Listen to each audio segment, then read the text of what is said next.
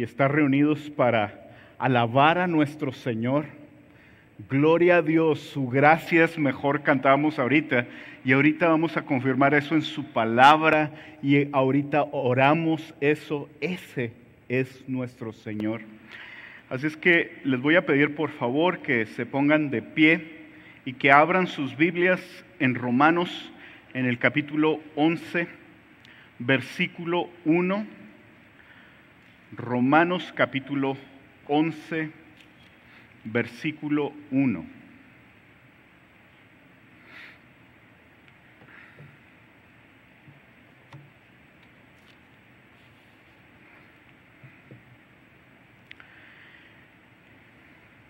Y dice así la palabra del Señor. Digo pues, ¿ha desechado Dios a su pueblo? En ninguna manera, porque también yo soy israelita de la descendencia de Abraham, de la tribu de Benjamín. ¿No ha desechado Dios a su pueblo, al cual desde antes conoció? ¿O no sabéis qué dice de Elías la Escritura? ¿Cómo invoca a Dios contra Israel diciendo: Señor, a tus profetas han dado muerte y tus altares han derribado, y solo yo he quedado, y procuran matarme? Pero, ¿qué le dice la divina respuesta? Me he reservado 7,000 hombres que no han doblado rodilla delante de Baal. Así también, aún en este tiempo, ha quedado un remanente escogido por gracia, y si por gracia ya no es por obras, de otra manera la gracia ya no es gracia, y si por obras ya no es gracia, de otra manera la obra ya no es obra. ¿Qué pues? Lo que buscaba Israel no lo ha alcanzado, pero los escogidos sí lo han alcanzado, y los demás fueron endurecidos. Como está escrito, Dios les dio espíritu de estupor, ojos con que no vean y oídos con que no oigan hasta el día de hoy. Y David dice: se ha vuelto su convite en trampa y en red, en tropezadero y en retribución. Se han oscurecido sus ojos para que no vean, y agóbieles la espalda para siempre. Bendito Señor, venimos delante de ti, Señor. Y Señor, nuestras faltas son muchas, como cantábamos hace un momento, pero tu gracia es mayor. Padre, por tu gracia podemos estar aquí, por tu gracia podemos oír tu palabra, Señor. Queremos rogarte, Señor, que si hay corazones endurecidos, tú los ablandes, Señor. Que prepares la tierra para que tu semilla, Señor, tu palabra caiga, Señor, y dé fruto al 30, al 60, al 100 por uno, Señor. Bendito seas, alabado seas. Nos ponemos en tus manos, líbranos de distracción, bendito Señor. En el precioso nombre de Cristo Jesús. Amén y amén. Si gustan tomar asiento.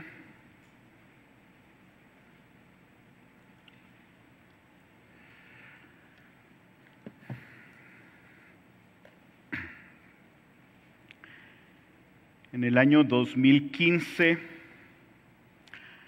Tailandia aprobó una ley prohibiendo la maternidad subrogada o la renta del vientre de mujeres tailandesas para que parejas extranjeras pudieran tener sus bebés, lo cual era muy común en Tailandia en esos años. Esto fue en gran parte debido a una bebé llamada Gami, hija de una pareja australiana, que al saber que su bebé venía con problemas genéticos, la rechazó. La pareja australiana había acordado pagar $12,000 a Pataramón, una mujer joven tailandesa, para recibir un embrión fecundado de los australianos y tenerlo en su vientre hasta dar a luz. Antes de nacer la bebé y después de algunas pruebas, se dieron cuenta de que tendrían gemelas y que una de ellas venía con problemas genéticos que le afectarían por toda su vida. La pareja australiana le pidió a Pataramón que abortara a ese bebé y que solo dejara vivir a la otra, a lo que ella se opuso. Finalmente, los australianos solo aceptaron y pagaron por los servicios para la bebé sana y rechazaron a Gami con la excusa de que no tendrían dinero para mantenerla. Probablemente todos nosotros en algún momento de nuestra vida nos hemos sentido rechazados o tenemos temor a que nos rechacen en algún trabajo, en trámites legales, en trámites migratorios, en alguna relación de pareja. Pero uno de los rechazos más dolorosos es cuando un papá o una mamá rechazan a su hijo o a su hija. Quizás algunas personas se acercan a Dios con el temor de ser rechazados y más aún, puede haber cristianos que caminan con el temor de que en algún momento Dios los va a rechazar. Por otro lado, hay personas que piensan que no pasa nada si rechazan a Dios. Bueno, pues en este pasaje bíblico veremos que Dios nunca rechazará a sus escogidos y siempre habrá consecuencias para aquellos que lo rechazan a Él. Y este es precisamente el propósito de mi mensaje. Dios nunca rechazará a sus escogidos y siempre habrá consecuencias para aquellos que lo rechazan a Él.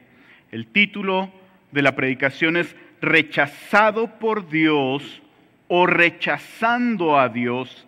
Y el día de hoy voy a hablar de 3 puntos. El primero es Dios no ha rechazado a Israel. El segundo, siempre habrá un remanente.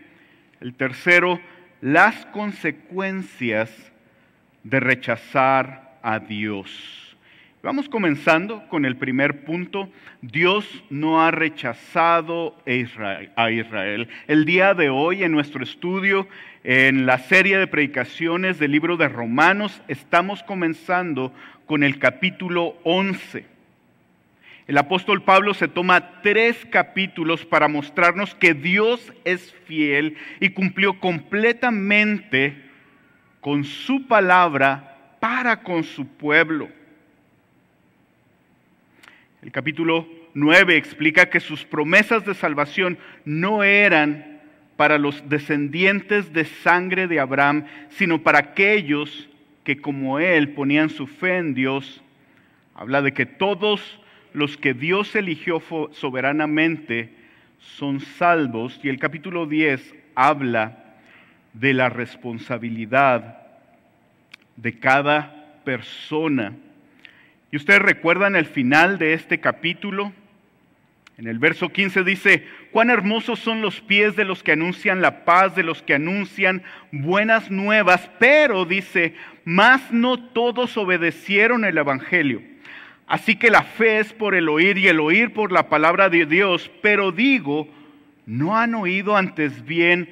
Por toda la tierra ha salido la voz de Dios y hasta los fines de la tierra sus palabras. También digo, ¿no ha conocido esto Israel?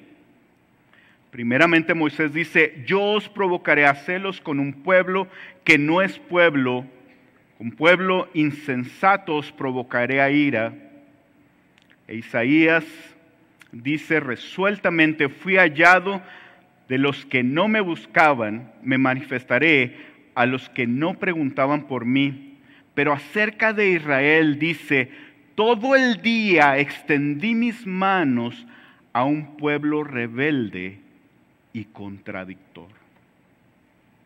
En este contexto, después de la predicación de la semana pasada de nuestro pastor Helman, en donde estamos viendo cómo el Señor se ha asegurado de que su palabra vaya a todas partes, termina diciendo, pero el pueblo de Israel fue rebelde y contradictorio. Y ellos rechazaron la palabra y rechazaron a Cristo. Y así empieza nuestro pasaje. Dice, digo pues, ¿ha desechado Dios a su pueblo? En ninguna manera. La respuesta categórica es, en ninguna manera Dios ha rechazado al pueblo de Israel. De hecho, Primera de Samuel en el capítulo 12, en el verso 22 dice, pues Jehová no desamparará a su pueblo por su grande nombre, porque Jehová ha querido haceros pueblo suyo. Porque si Dios no iba a desamparar a su pueblo, a los judíos, ¿por qué los judíos no creyeron ni creen en Cristo? ¿Se han preguntado esto? ¿Por qué no son salvos? ¿Falló Dios? ¿No se cumplió la palabra? Pero hay otra pregunta más. ¿Por qué estamos hablando de los judíos? Ni siquiera conozco a ningún judío. ¿Qué no lo del Antiguo Testamento ya quedó obsoleto? El apóstol Pablo, inspirado por Dios, nos viene diciendo desde el capítulo 9 que la elección para salvación de Israel no era porque pertenecían al Israel como nación, sino al Israel espiritual. No eran aquellos que descendían de Abraham por sangre como sus nietos o sus bisnietos, sino los que creyeron y tuvieron fe en Dios como Abraham la tuvo. También nos dice que Dios escogió soberanamente a unos cuantos de ellos y que ellos fueron y serán salvos.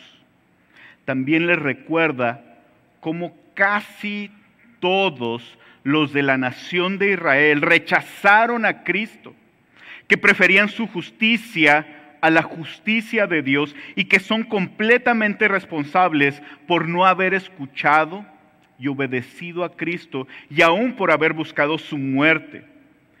Dios fue fiel a todas sus promesas y ellos no obedecieron. Aún así, Dios no ha rechazado a la nación de Israel. Y nuestra segunda pregunta era, ¿por qué estamos hablando de la nación de Israel, de los judíos? Y quiero comentarte que si Dios no fue fiel con el pueblo de Israel, o si cambia de parecer de un momento a otro, entonces, ¿cómo podríamos nosotros confiar en Él? El pastor John Piper nos dice, si la palabra de Dios no se cumple para Israel, entonces no podemos creer que las promesas de Romanos 8 son ciertas para nosotros. Entonces, ¿por qué estamos viendo esta parte? Bueno, primeramente porque esta es la parte que viene en Romanos en el capítulo 11, pero esto tiene aplicaciones prácticas para nuestra vida. Y lo que más podemos ver aquí es, si Dios fue fiel con Israel, que sí lo fue, Dios será fiel con nosotros. Dios es el mismo por los siglos de los siglos y lo seguirá siendo por toda la eternidad. Entonces, ¿ha desechado Dios a su pueblo? Y dice el apóstol Pablo categóricamente, en ninguna manera. Y para prueba, dice el apóstol Pablo, basta un botón, y ese botón, dice el apóstol Pablo, soy yo. Y empieza él a decir, porque yo soy israelita.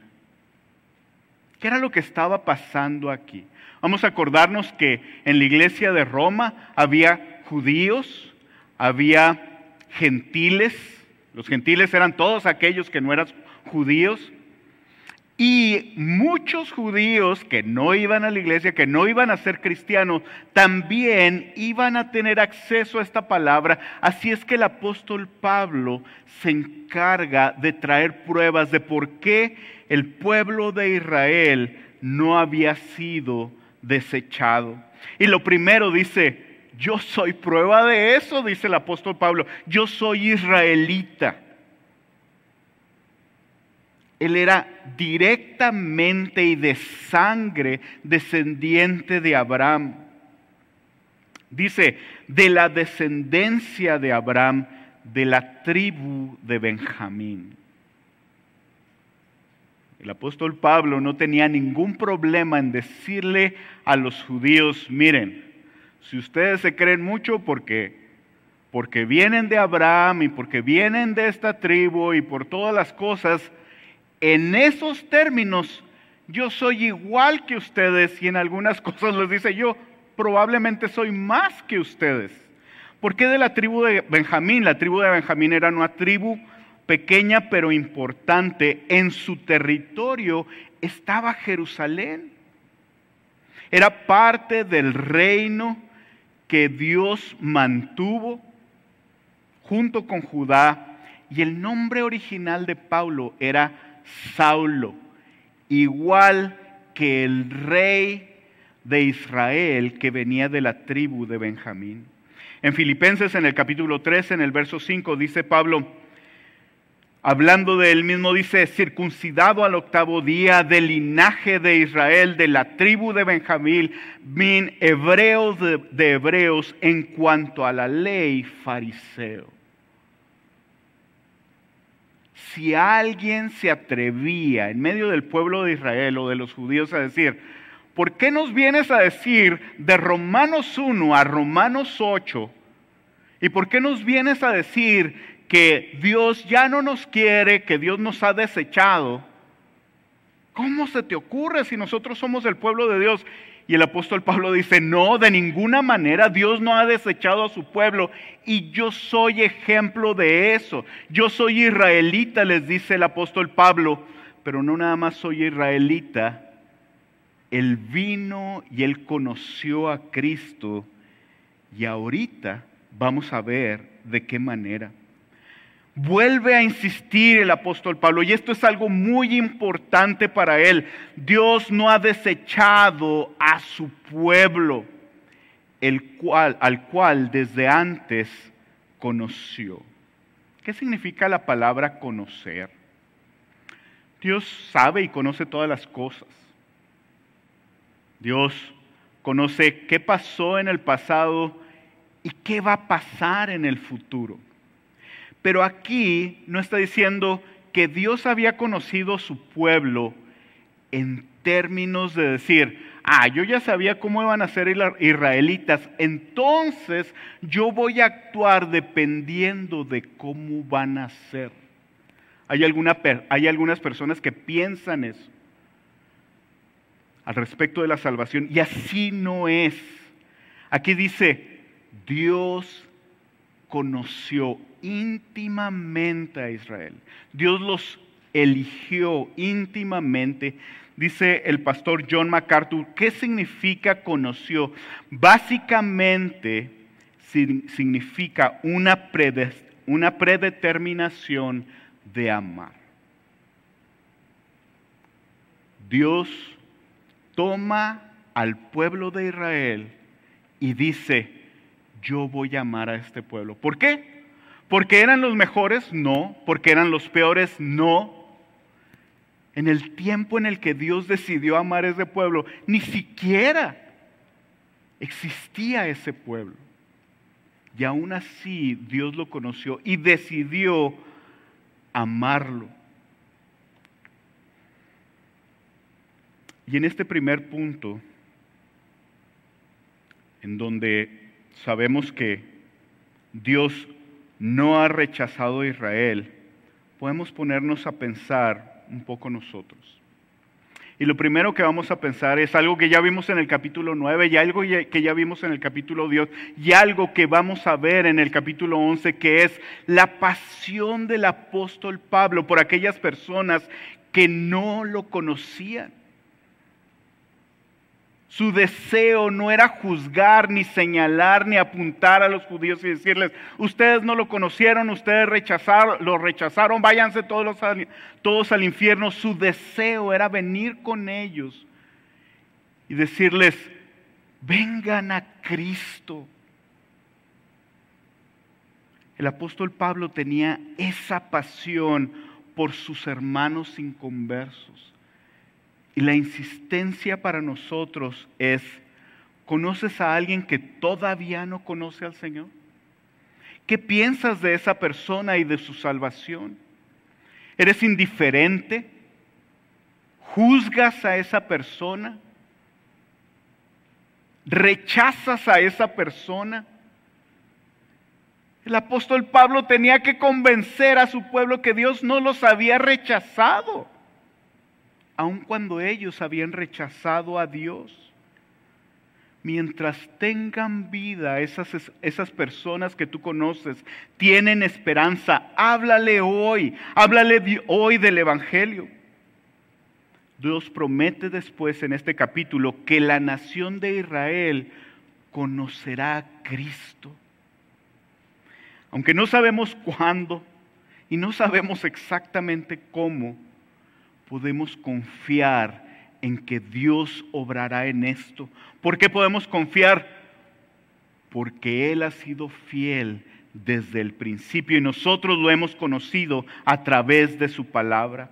No conocemos los tiempos y hemos de seguir predicándoles a las personas que no conocen al Señor, y nosotros esperamos en Él. No esperes resultados. Dice un himno, dice: sembraré la simiente preciosa, dice, sembraré la semilla preciosa, dejaré el resultado al Señor. Ve y háblales con esa misericordia. Pero también nos dice la palabra, este es el segundo punto, que siempre habrá un remanente. El segundo punto es: siempre habrá un remanente. Y dice el apóstol Pablo: ¿o qué no sabéis qué dice de Elías la Escritura? ¿Cómo invoca a Dios contra Israel diciendo: Señor, a tus profetas han dado muerte y tus altares han derribado y solo yo he quedado y procuran matarme?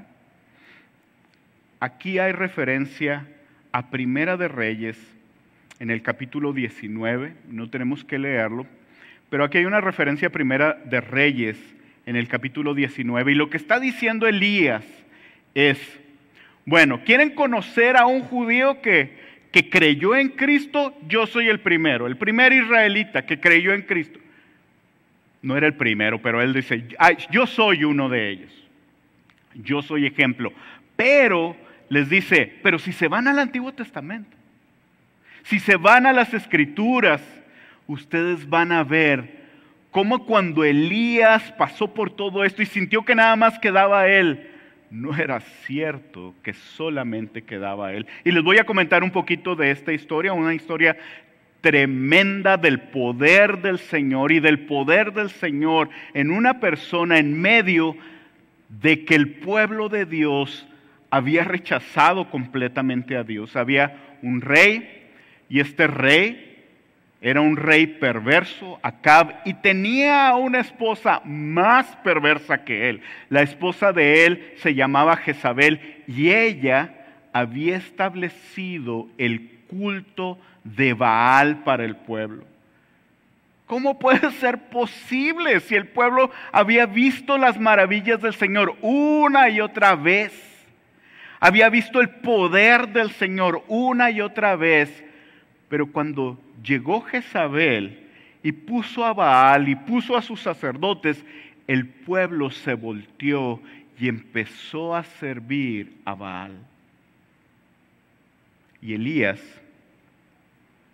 llama a todos los sacerdotes,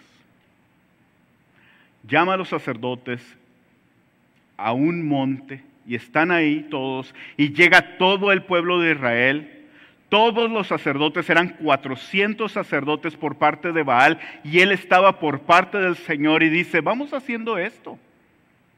Vamos a ver cuál Dios tiene poder. Dice: vamos a poner nosotros un altar, ustedes ponen su altar, yo pongo mi altar, y vamos a pedirle al Señor que venga fuego del cielo. Ustedes son 400, yo soy uno solo, les dice Elías. Y empiezan los 400 sacerdotes, ponen su altar y luego ponen un buey, lo cortan, lo ponen encima y empiezan a gritar y a clamar a Baal que venga, que baje fuego del cielo. Y duran horas de esa manera. Y empiezan a tomar unos cuchillos y empiezan a sajarse en su cuerpo, esperando que Baal contestara. Pero Baal nunca iba a contestar. Era un ídolo sin ojos, sin oídos. Después de eso, Elías dice, ahora pongan ese mismo altar, dice. Y no nada más eso, hagan una zanja alrededor del altar y echen agua. Y vuelvan a echar más agua. Y vuelvan a echar más agua. Y Elías habló a Dios Todopoderoso, y fuego bajó del cielo y quemó el altar completamente. Y el pueblo se sorprendió. A ese Dios habían despreciado ellos. ¿Y saben qué hizo? ¿Saben qué hace? Elías va y le dice al pueblo, tomen a los 400 sacerdotes y llévenlos a tal lugar. Y él personalmente degolló a cada uno de ellos. ¡Qué tremendo! Y después de eso, ¿qué puede pasar? Pues me imagino que Elías esperaba, ahora sí va a venir avivamiento y todo el pueblo de Dios se va a volcar delante del Señor. Pero ¿saben qué pasó? Jezabel se enteró que habían matado a sus sacerdotes y lo amenazó y le dijo, ¿sabes qué? Voy a ir detrás de ti y te voy a matar en cuanto te encuentre. Y sale corriendo Elías por esta mujer perversa.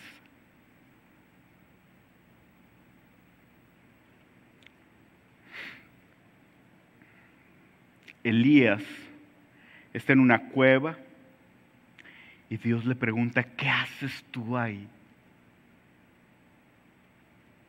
Y él le responde, he sentido un vivo celo por Jehová, Dios de los ejércitos, porque los hijos de Israel han dejado tu pacto. No puede ser posible, ya lo habían dejado, pero aún viendo tu poder, no se han sometido a ti, Dios, han dejado tu pacto.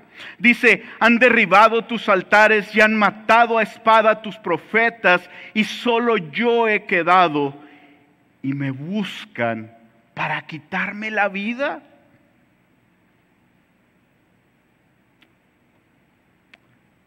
Pero dice el texto, dice nuestro texto en el verso 4, pero ¿qué le dice la divina respuesta? ¿Qué le dice la palabra del Señor? ¿Qué le dice Dios a él? Dice, me he reservado 7,000 hombres que no han doblado la rodilla delante de Baal. Aquí está Elías en una cueva, encerrado, sorprendido completamente de que el pueblo no hubiera respondido después de haber visto las maravillas de Dios. Y él pensaba que estaba solo. Y el Señor le dice, no, tengo 7,000 personas que yo he apartado para mí. Dice el pastor Sugel Michelén, Elías pensó que el único profeta fiel que quedaba era él, pero Dios le hizo ver que su obra en el mundo es más amplia de lo que nuestros ojos pueden ver. Y yo sí quiero preguntarte en este momento, ¿crees tú que estás caminando solo el cristianismo?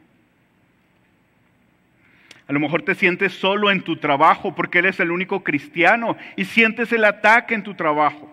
A lo mejor tú con tu mamá te sientes sola como mamá cristiana en la escuela de tus hijos. Cuando tú les dices, ¿cómo pueden estar enseñando esas cosas? ¿Te sientes sola? Quizá te sientes solo en tu familia, ves oposición. Quiero decirte que con el favor del Señor eventualmente algunos vendrán y conocerán al Señor dentro de tu familia. No estás solo. Y tampoco en la iglesia estamos solos. Dice, las puertas del Hades no prevalecerán contra la iglesia. Hay muchos cristianos en este tiempo. Viene un nuevo partido y hay muchos cristianos pensando, ¿qué va a pasar ahora que esté este partido? ¿Saben qué va a pasar? Se va a hacer la voluntad del Señor. Y no nada más eso. Hay algunos que dicen, ay, nada más somos este grupito de cristianos, nosotros somos los fieles, los únicos. ¡Claro que no! El Señor tiene hijos de Él en todo lugar. Gente que está dispuesta a dar su vida por el Rey de Reyes, gente que ha sido transformada, así como Elías, gente fuerte, poderosa, llena del Espíritu Santo, y nosotros somos parte de eso. Dios abrió los ojos de Elías de que él no estaba solo. Dios estaba con él, lo alimentó, estuvo presente. Dice el Señor que él estaba en la cueva, que Elías estaba en la cueva y que oyó un temblor y que oyó muchas cosas y que finalmente oyó un silbido apacible y delicado y que allí estaba el Señor. El Señor se presentó delante de él. Él no estaba solo, Dios estaba con él. La muestra de que había reservado a 7,000, le muestra el Señor que había reservado a 7,000 personas fieles que no habían doblado sus rodillas ante Baal. No es, ok, pues mira, vamos a agarrar aquí a 7,000, a los primeros que me encuentre, y ahí te va a ver qué haces con ellos. No, Dios se había asegurado de un remanente dentro de su pueblo que era completamente fiel, no se había entregado a Baal. Y le pidió a Elías que pusiera hombres fieles como reyes y aún como su predecesor. Dios, en medio del tiempo en que Elías pensaba, estoy solo, no hay nadie más y me van a matar, y si me matan, ¿qué van a hacer? Dios le dice, mis planes son más grandes que tú, Elías.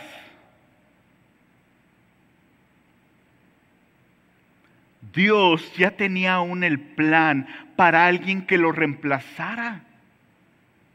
Y dice la palabra, con el doble de su poder.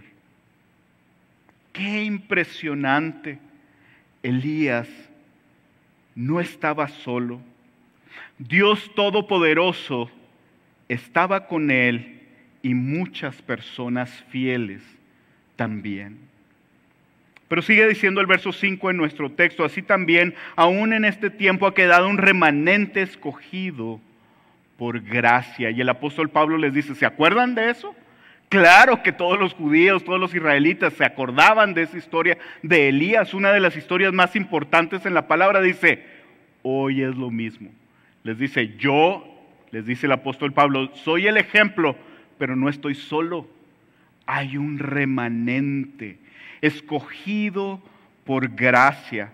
Y dice el pastor John MacArthur, Dios a través de la historia ha escogido un remanente. Su elección ha sido soberana, incondicional, solo debido a una gracia inmerecida. Su propósito ha sido el preservar una semilla apartada para cumplir su promesa de salvación. Y después de eso, en el verso 6 dice, y si por gracia Dios ha tomado a un grupo de gente que ha salvado por gracia, no eran los mejores guerreros, no eran los más inteligentes, no eran los que sabían más la Torá o la palabra en ese tiempo, no eran ellos. Por su gracia dice, estos 7,000 son míos. Yo los voy a tomar y yo los voy a transformar. Y en el verso 6 dice, y si por gracia ya no es por obras, de otra manera la gracia ya no es gracia. Y si por obras ya no es gracia, de otra manera la obra ya no es obra. Y esta parte me llama mucho la atención porque dice un comentarista sobre esta parte, sinceramente, este pasaje de aquí El apóstol Pablo ya lo había explicado arriba y en el capítulo 10 y en el capítulo 9 y en el capítulo del 1 al 8. ¿Por qué lo puso así aquí? Otra vez tan claro. Y comenta, este comentarista dice, por la pasión que tenía el apóstol Pablo de decirles, es por gracia, no es por obras. Quiero leerles algo que dice el teólogo James Montgomery Boyce. Dice, el plan de Dios es que dejes de tratar de impresionarlo con tus obras llenas de pecado y en lugar de eso te aferres a Cristo como tu Salvador. Entonces serás como Pablo, que vio lo profundo de su pecado y la gloria de la gracia de Dios.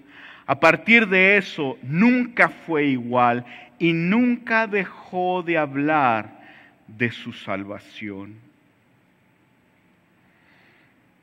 Hace unos años, cuando estaba la violencia, que no se ha acabado, ¿verdad? Pero quizá en uno de los puntos más altos de la violencia acá en el norte del país, me llamó mucho la atención porque en la televisión, en un reportaje, no era cristiano ni mucho menos, era la televisión mexicana, y decían, queremos presentarles un ministerio que hay en Durango, decían. Es un ministerio que se dedica a llevarles las buenas nuevas a sicarios. Entonces, ahí tenía y el pastor y algunos de ellos, había matado a la esposa de este otro, por ejemplo, a los hijos de aquel. Y el pastor les estaba hablando de la palabra a todos. Y lo que me impactó más fue el testimonio de uno de ellos en la televisión. No es cristiana esta televisora. Y dice este hombre,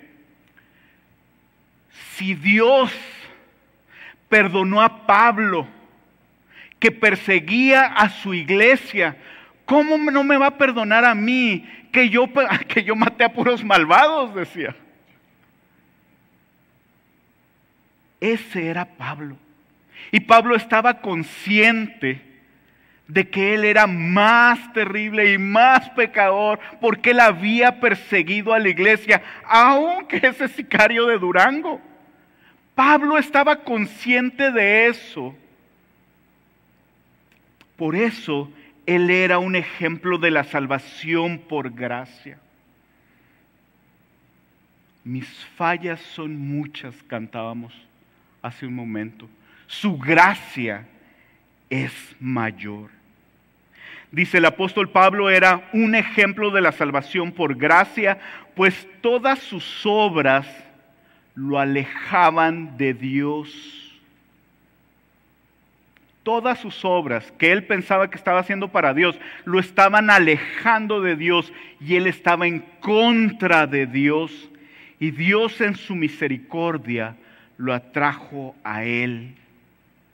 Estando Pablo en el suelo, cegado, el más grande perseguidor de Cristo y de su iglesia, se rindió a Cristo.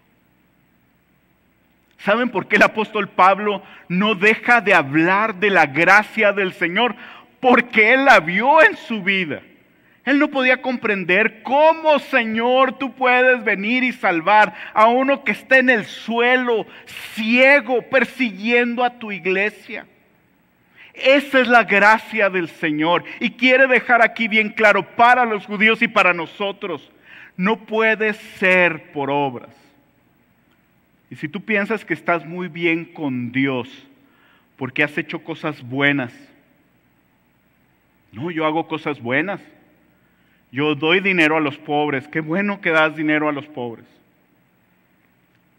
Yo quiero mucho a mi esposa y a mis hijos. Qué bueno que quieres mucho a tu esposa y a tus hijos. Eso no te hace un hijo de Dios. Eso no te hace cristiano. Necesitas tú reconocer así como el apóstol Pablo, que estás tirado en el piso, que eres ciego completamente y que necesitas de un Salvador, que tus mejores obras no sirven para ganar el favor de Cristo.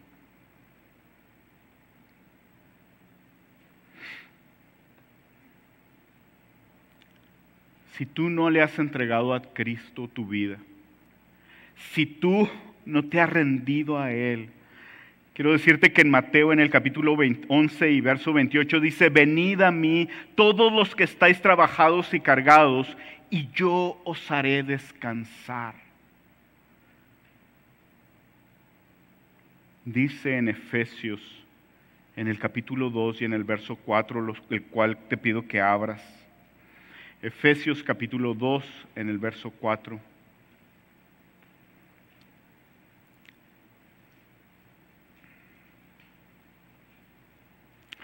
Pero Dios, antes de esto está hablando de nuestra condición pecaminosa. Dice: pero Dios, que es rico en misericordia, por su gran amor con que nos amó, aun estando nosotros muertos en pecados, nos dio vida juntamente con Cristo. Por gracia sois salvos, dice, porque por gracia sois salvos por medio de la fe. Y la fe ni siquiera viene de nosotros, dice, y esto no de vosotros, pues es don de Dios, no por obras, para que nadie se gloríe. Si hay alguien entre nosotros que todavía piensa: no, yo estoy bien con Dios por todas las cosas buenas que hago, no importa que yo no crea en Cristo, y no importa que yo no siga a Cristo, y no importa que yo no lo conozca a través de su palabra, y no importa que yo no tenga una relación con Él, entonces quiero decirte que estás en el piso y ciego, igual que el apóstol Pablo, y que el Señor el día de hoy te está diciendo: venid a mí todos los que estáis trabajados y cargados, y yo os haré descansar. Y Él te está diciendo: hoy quiero entregarte la salvación por gracia, como un regalo. Hazlo hoy. Y llegamos al punto número 3 de nuestra predicación: las consecuencias de rechazar a Dios. Y después del capítulo 9 y 10, llega al 11, y aquí hace un resumen el apóstol Pablo de lo que había estado diciendo una y otra vez. Nada de esto es nuevo, ya no lo dijo, y aquí solamente nos lo está repitiendo. Dice: ¿qué pues? Lo que buscaba Israel, entonces ¿qué dice? Y esta es la respuesta, dice: lo que buscaba Israel no lo ha alcanzado, pero los escogidos sí lo han alcanzado. ¿Qué significa escogidos?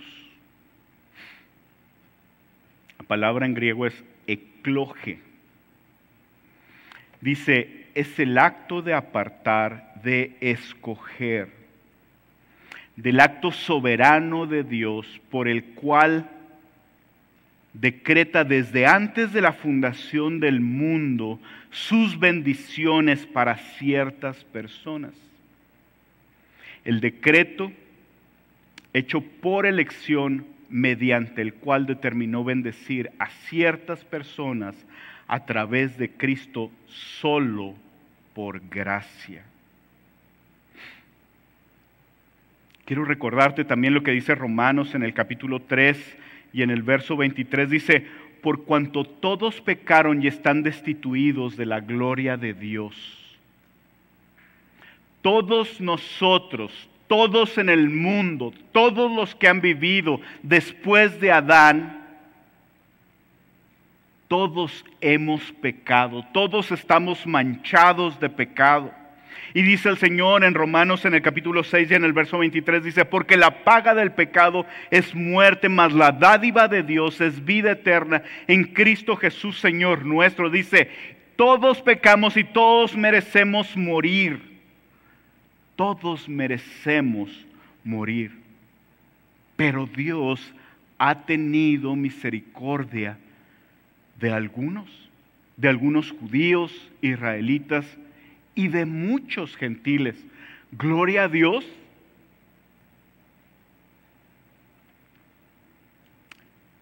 Y sigue diciendo,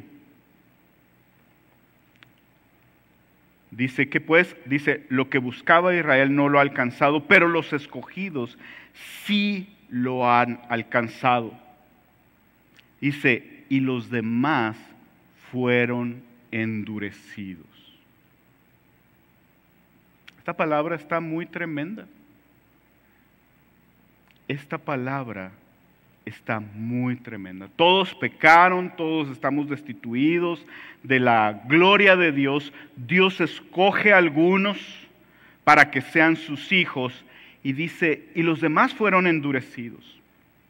La gente rechaza el evangelio porque desean establecer su propia justicia y no quieren someterse a la justicia que viene de Dios. ¿Qué es lo que sucede con todos los demás? Dios escoge a unos cuantos, pero ¿qué sucede con los demás? ¿Qué pasó con el pueblo de Israel?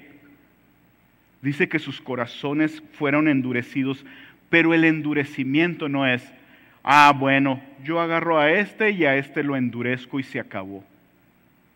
¿Saben qué pasa? Desde el capítulo 10 nos viene hablando, el 9 y el 10 dice, la elección soberana de Dios, pero nuestra responsabilidad. Y mucha gente se queda nada más en la elección soberana de Dios. ¿Seré yo salvo? ¿Seré yo elegido? Pues si no soy elegido, entonces ¿para qué busco? U otra gente pudiera decir, pues si yo soy cristiano, ¿para qué le hablo a uno si nada más los elegidos van a venir a la presencia del Señor? El punto es que ninguno de nosotros sabe quién ha sido elegido o no. Y si tú crees que puedes juzgar, estás completamente mal. Y ese no es nuestro llamado. Nuestro llamado es hablarle a toda la gente. Y la gente es responsable de rechazar a Cristo o no. Y eso fue lo que pasó exactamente con los judíos. Qué impresionante. Yo no sé si tú has pensado eso en alguna vez. Les digo, antes yo lo pensaba más seguido, ahora no sé. Antes pensaba mucho, qué hermoso ha de haber sido estar en los tiempos de Jesús, verlo hacer sus milagros, ver a Él hablar su palabra, y pienso, sí ha de haber sido muy hermoso. Pero después de un tiempo me di cuenta, ¿y yo le hubiera creído a Jesús? No sé. Yo hubiera sido igual que todos los demás judíos. ¿Y saben qué? Ellos que tuvieron la mayor bendición, Cristo estaba con ellos, Dios mismo estaba con ellos, Dios mismo comió con ellos, Dios mismo les hizo milagros, Dios los sanó a alguno de ellos, Dios alimentó a otros. Ellos no creyeron. Ellos rechazaron a Dios. ¿Y no se les hace curioso esto? Que los mismos que pueden reclamar, ¿por qué Dios entonces nos rechazó? No, espérame un momento. Tú fuiste el que rechazaste a Cristo. Pero hoy en día no es tan diferente. Quiero decirte de una buena vez, si tú no le has entregado tu vida a Cristo y tú estás escuchando este mensaje o cualquier otro mensaje de la palabra del Señor y tú no respondes, tú eres completamente responsable por no responderle a Dios. Dios te está hablando por medio de su palabra. Ven a Él hoy, en este día, no lo dejes para después.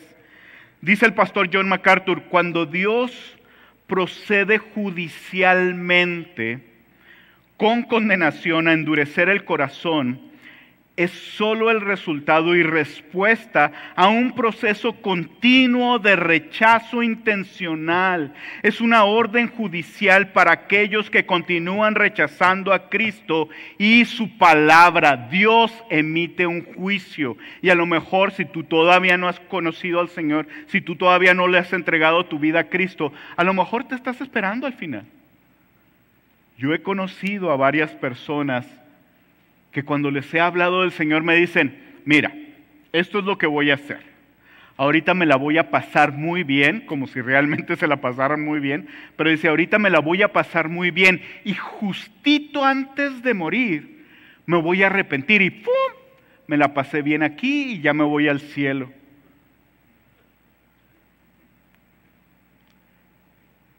No entiendes la soberanía de Dios si piensas eso.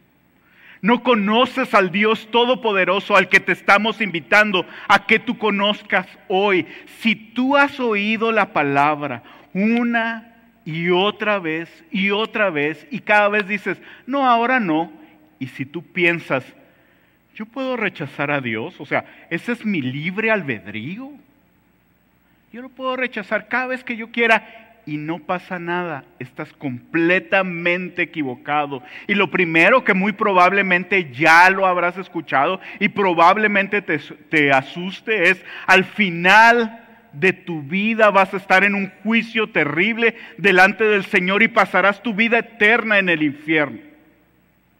Pero ¿sabes qué? Hay un juicio en este tiempo y en esta vida. Y el juicio es a alguien que persiste en pecar, Dios endurece su corazón. Qué terrible es eso. Y nada más, probablemente algunos de nosotros estamos pensando ahorita, qué terrible, tengo a alguien bien cercano a mí que no ha conocido al Señor y que lo ha rechazado muchísimas veces. ¿Qué pasa? Con él se va a endurecer y se va a perder. No, qué bueno y qué misericordioso es Dios, que hay esperanza, que te tiene a ti cerca de esa persona. No dejes de hablarle la palabra.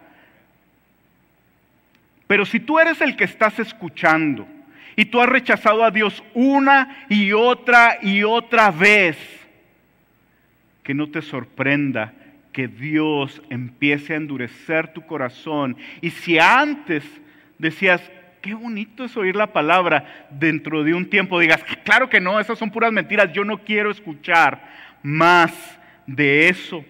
Dice, los demás fueron endurecidos.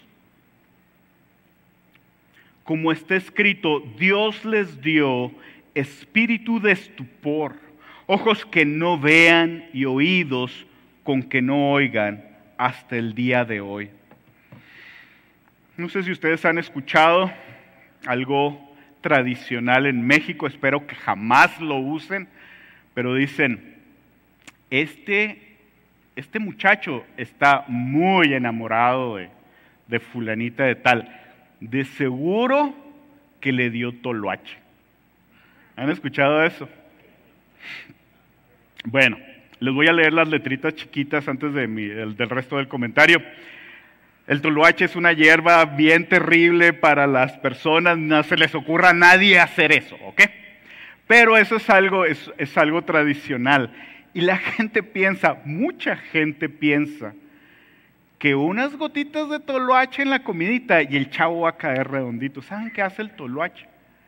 El toloache destruye las neuronas y atonta a la persona de tal manera que ya no puede esa persona tener voluntad para resistir a esa muchacha o a ese muchacho que tanto le está dando lata.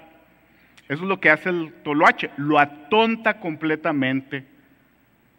Ya no tiene manera de escoger, ya no tiene manera ni de articular cosas, ni de pensar, no. Dice, como está escrito, Dios les dio espíritu de estupor. ¿Qué es esto? Dice, es un adormecimiento. A veces, la primera vez que nos hablan del Señor, nosotros reaccionamos y decimos, sí, necesito. Pero después de 5, 10, 20 veces, ya nos sentimos. Al principio, cuando alguien me habló, yo dije, sí es cierto, pero después ya no. El pueblo de Israel tuvo este espíritu de estupor, ojos con que no vean y oídos con que no oigan hasta el día de hoy. Y David dice, se ha vuelto su convite en trampa. Su convite es, tenían una mesa servida, Dios le dio todo y ellos se confiaron y comieron de eso. Y dice, eso que era una bendición para ellos, ahora se convirtió en su trampa, en tropezadero y en retribución. Es bien triste, y a mí me ha tocado ver gente que le habla a uno de la palabra y les digo, las primeras veces están bien interesados y después ya no. Se van endureciendo. Al rato, uno que otro hasta te cita la palabra. Dice uno, ¿cómo puede ser eso posible? Y dice aquí, Dios les dio espíritu de estupor, ojos con que no vean y oídos con que no oigan hasta el día de hoy. Y David dice, se ha vuelto su convite en trampa y en red, en tropezadero y en retribución. Sean oscurecidos sus ojos para que no vean y agóbieles la espalda para siempre. Y así era cuando Jesús vino. Jesús les daba parábolas, unas parábolas bien sencillas, y no oían y no entendían.